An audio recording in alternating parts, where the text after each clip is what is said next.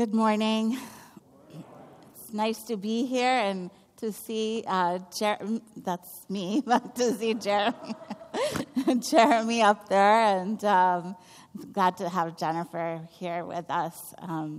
I too loved Lake Louise when I was helping out there. It's beautiful. If you ever get a chance to serve, I would just encourage you to do that. It's just amazing. For us today, our gospel reading is from Luke. It's one of those stories that we've heard so many times, and we cherish it. And I just thought I would begin reading it. Luke at chapter 15, verse 11. Then Jesus said, there was a man who had 2 sons. The younger of them said to the father, "Father, give me the share of the property that will belong to me." So he divided his property between them. A few days later, the younger son gathered all he had and traveled to a distant country. And there he squandered his property in dissolute living. When he had spent everything, a severe famine took place throughout that country, and he began to be in need. So he went and hired himself out to one of the citizens of that country, who sent him to his fields to feed the pigs.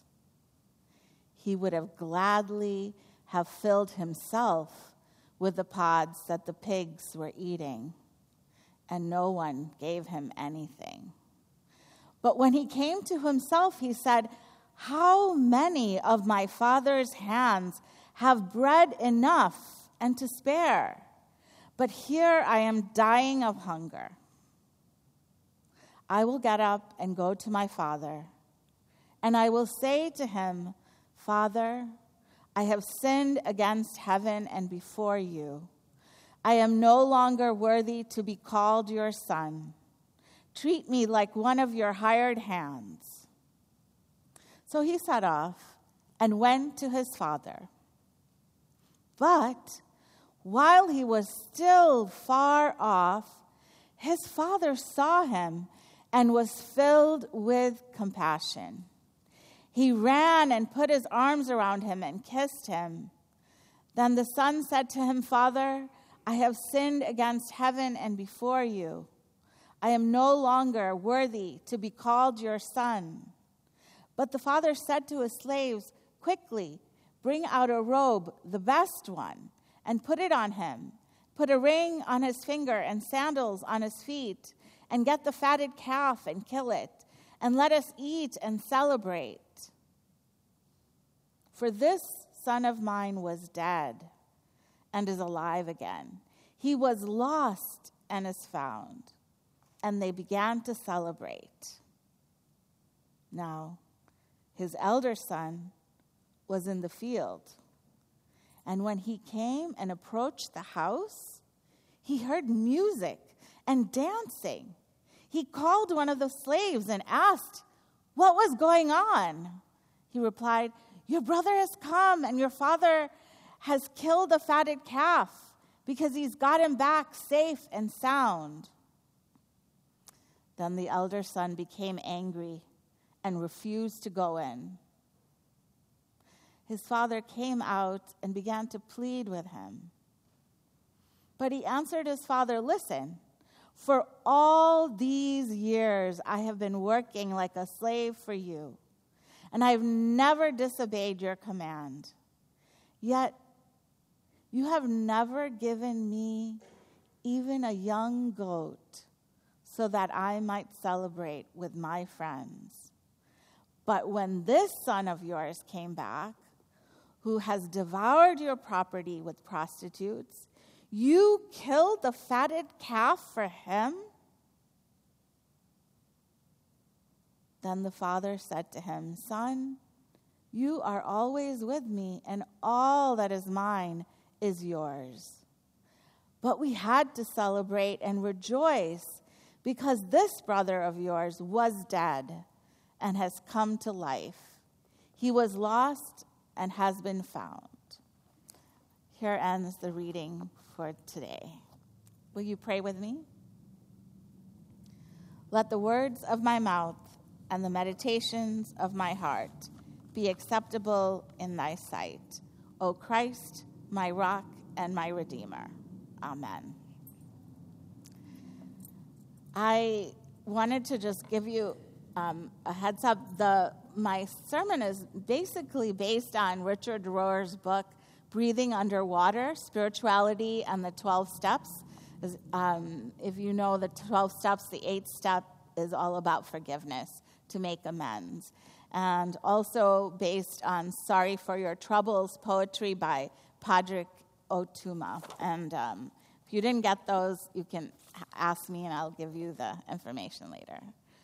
But when Reverend Jeremy told me that it's on forgiveness, that prodigal son for me is the epitome of two amazing pictures. One person that asks for forgiveness and one person that is unable to forgive.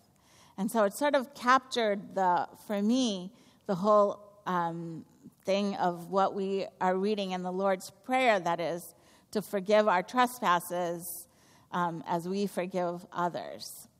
We assume God will forgive us because we have had that drummed into us. And I think of this cute little story of a nun who, I've done this with my confirmands, that you have these long talks, about sin and prayer and forgiveness, and you feel like, I gave my best lesson today, and I know they're going to do well.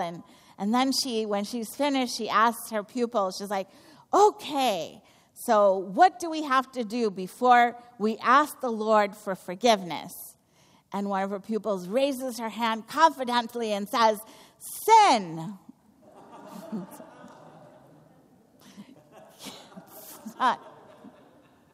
It's not wrong. Sometimes it feels like that when you're teaching. You're like, they were listening, but... So my sermon talks a little bit about this idea about how do we forgive. In Ireland, between 1969 and 2001, almost 4,000 people lost their lives in what was known to be the Troubles.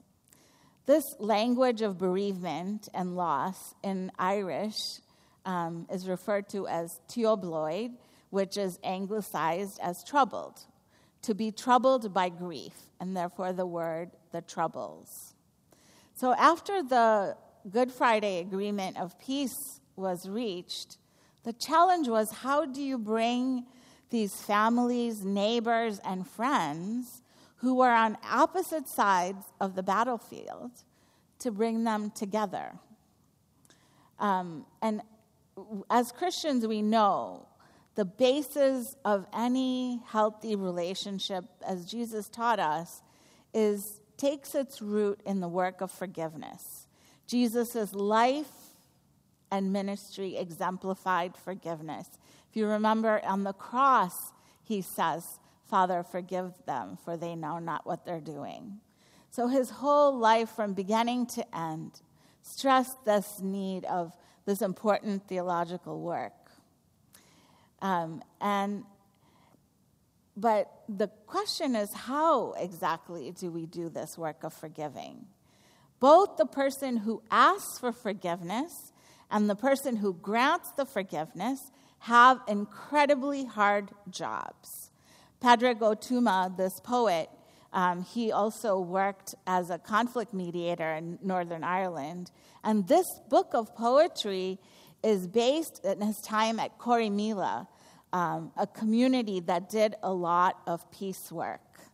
And this book, Sorry for Your Troubles, he writes, in the Irish, the word for forgiveness is matiúnis. It comes from the word maith, meaning good. The word is the same or similar in Gaelic and other languages spoken across Britain and the other islands. To forgive someone is to good them. To forgive someone is to treat them with goodness with which they did not treat you.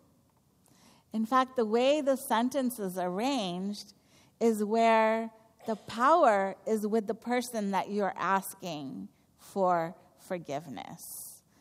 The power is in the possession of the one that is troubled. It is they who can good you. And if the one whose hands caused the trouble asks for forgiveness, they say, "Met dom," good me. And forgiveness, to Pedrick Otuma, is not a person, place, or thing. If it is anything, it's a verb. And he writes, but it's not the only way to pack up your troubles. Forgiveness can be a burdening thing too. And there are many ways to honor loss. For some, in order to forgive and not forget, they pour their energy into justice finding, story finding, body finding, and survival. Instead of burying the hatchet, they use the hatchet to clear a path out of old pain, build a house to house all peoples, and to create something new out of the old. This work of poetry, as I said, was done when he was at Corrymeela Community. It's an open village, a place of safety where people of diverse identities, politics, religions, viewpoints could gather for learning, community, and faith. He writes, the folks of Corrymeela have long believed that human encounters between people who believe and think different things can be transformative. And I feel like now, if at any other time in our history of the United Methodists, where we are so tension-filled with issues that we don't agree with, we have to glory in that we are together, even though we don't believe, because encountering the other, the person that doesn't believe what you believe, can be transformative and can be healing. Transformative, they believe, because when you have an ethic that challenges scapegoating, you may be able to be open to a new way of reflecting on your own shortcomings. Transformative because they believed in the power, as we do, in the shared table, the poured cups of tea. And Renee was telling me of how wonderful you have a fellowship hour that you continue to do with packed things, because I think that you carry that fellowship with you of this ministry that this church exemplifies. The crux of Jesus' ministry, in addition to forgiveness, was the shared table. In fact, a lot of times some raise the cup and say, the cup of forgiveness poured out for you. It was bringing people together of differing backgrounds to work together for the liberation of all. And Jesus said when he first started his ministry that he had come to proclaim good news to the poor, freedom for the prisoners, and to set the oppressed free. That work isn't limited to Jesus. If you remember, Peter asked him, Lord, how many times do I need to forgive my brother who sinned against me? And Jesus said 70 times 7, which is just a symbol to say an infinite number of times, which is to say your work is never done, because forgiveness is a process. It's a verb. And the Hebrew Bible has so many stories that are filled with these examples of forgiveness. One of my favorites is the Jacob and Esau story. And there's also Joseph and his brothers. I encourage you to look those up because they're just so moving. how forgiveness works in there. And today's story of the prodigal son, which I told you had two different actors, and the story that another parable that Jesus tells us of, again, the landowner that forgives the debt that his steward has, but the steward who does not forgive the debt that his servant has.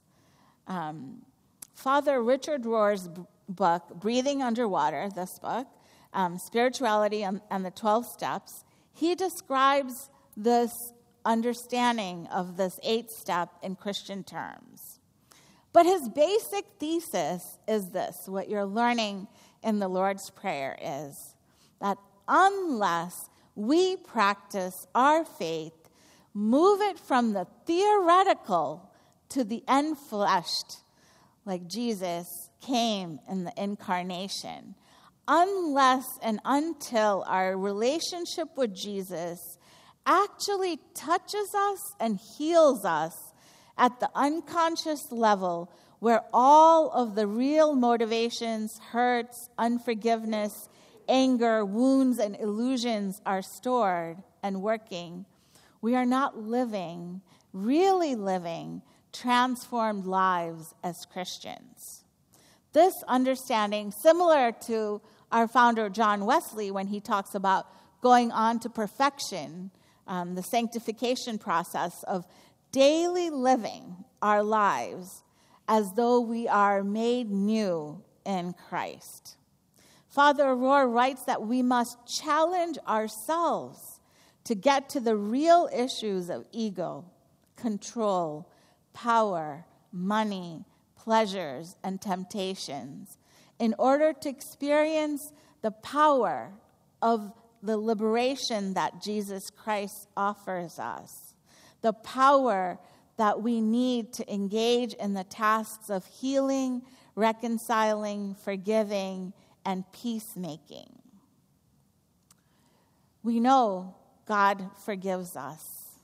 We can count on that.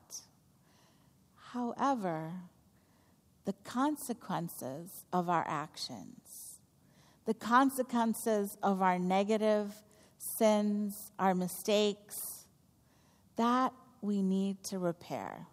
And I think that's where AA gets that right. Because yes, God forgives us, but the consequences of our actions are still out there. And we need to actively work at making those amends. We need to work in repairing the bonds that we have broken. We need to include ourselves in that healing work. Father Rohr writes, amazing grace is not a way to avoid honest human relationships, but to do them again for the liberation of both sides. So I grew up as a Baptist, and I remember that one thing that we talked about, when would you be born again and you're set free from sin?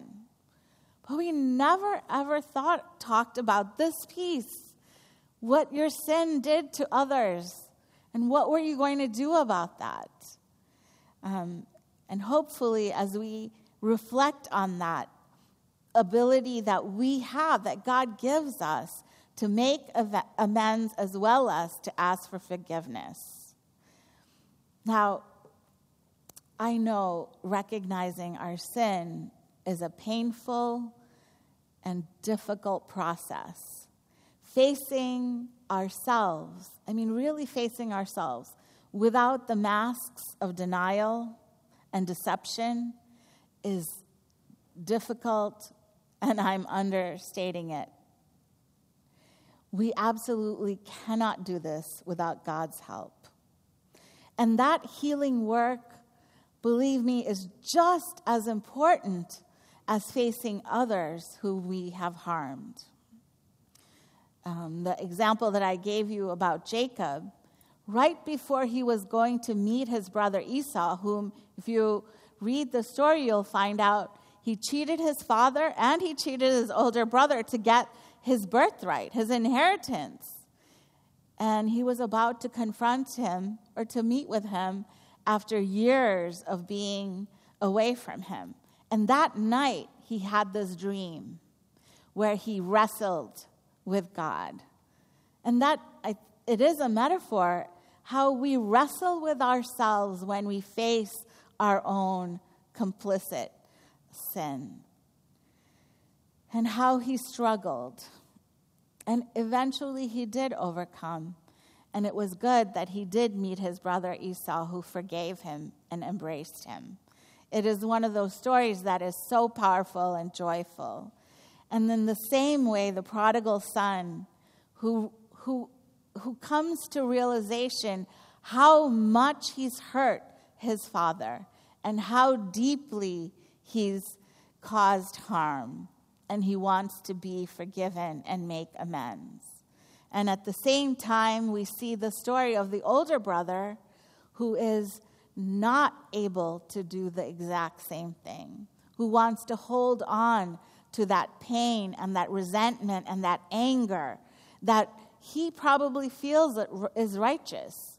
And somebody said this to me once a long, long time ago, that holding on to resentment and grudge is like, you taking rat poison and hoping the other person will die.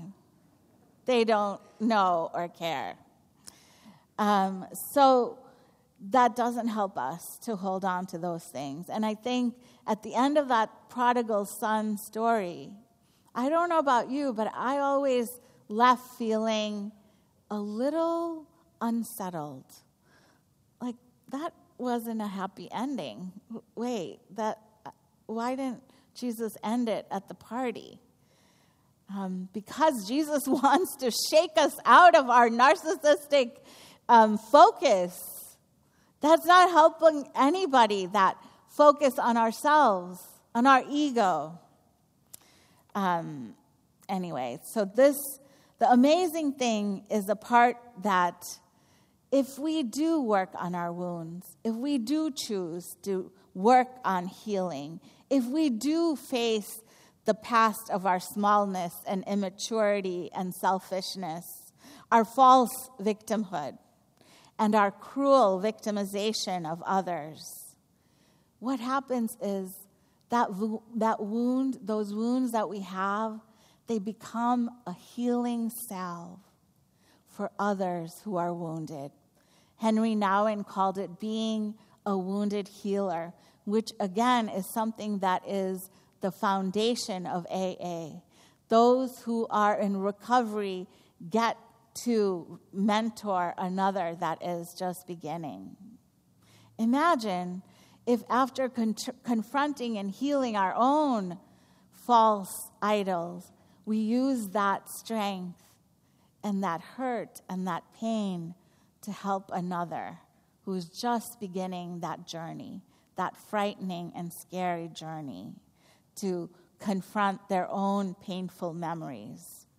We receive the grace from God that leads to transformation. As we lament and grieve our painful memories, we receive the grace from God that leads to our transformation. Our consciousness changes little by little as we abstain from the mistakes of the past and abstain from the cruelties of our former self. Little by little, we are transformed and made new in Christ. This takes practice. And that's why we gather here every Sunday, to encourage each other in this practice of humility, in this practice of a willingness to fail, to be rejected when we ask for forgiveness, and hopefully to continue to go on to healing. When we are able to offer an apology in a way that can actually heal the other, then we are moving forward in the work of sanctification.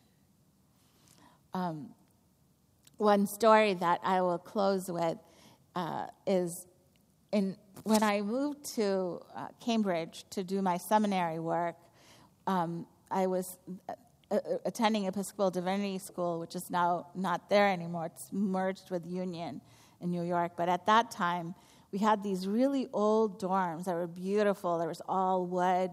There's a fireplace, and I just loved it.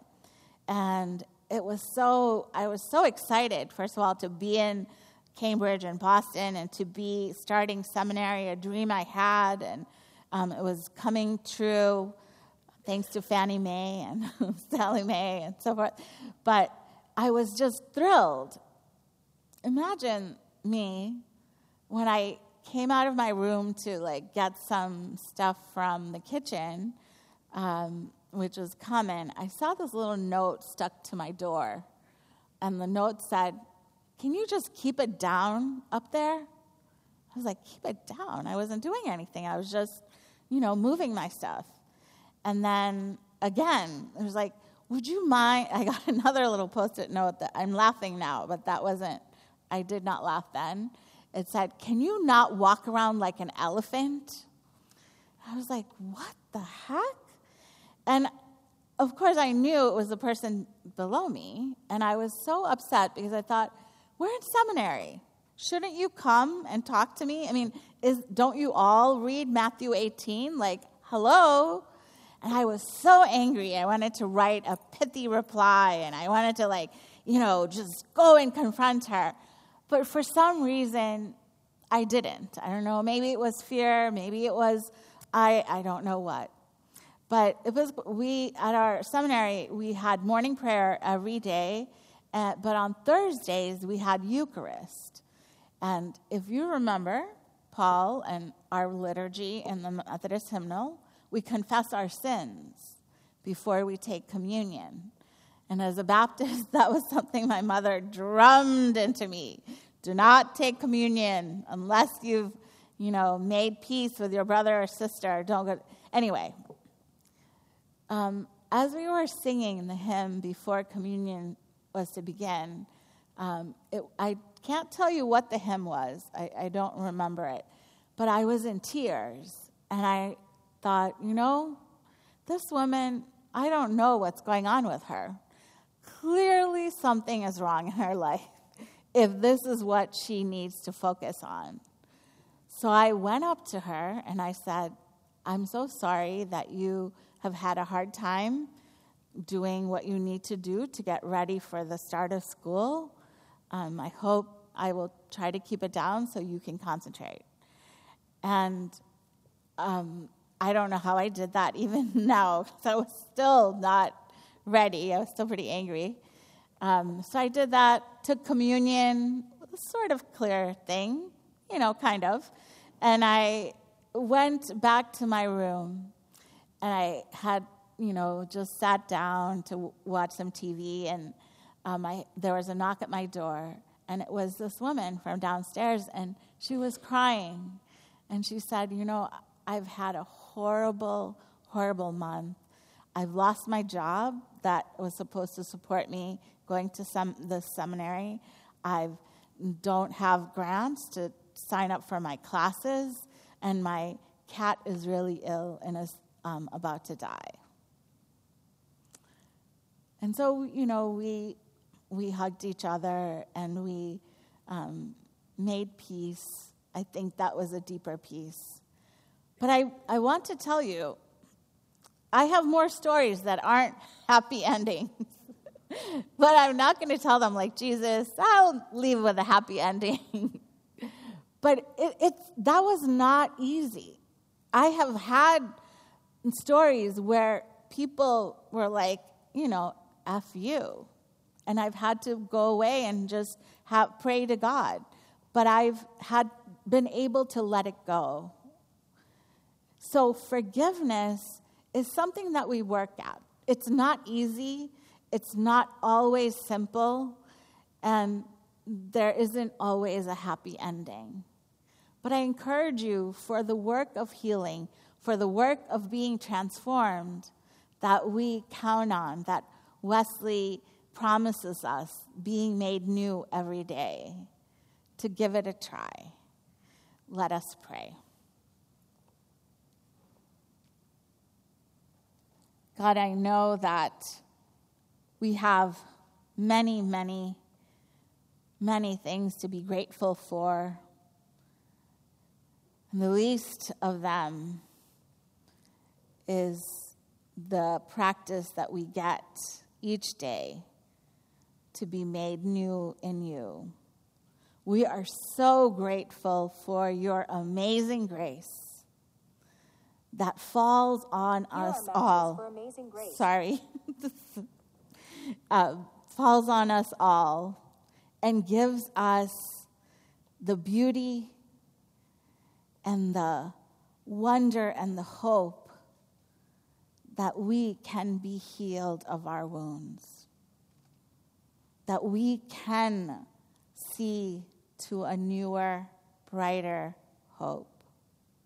Help us all as we try each day to become these wounded healers, and help us to depend on you, God, each and every day.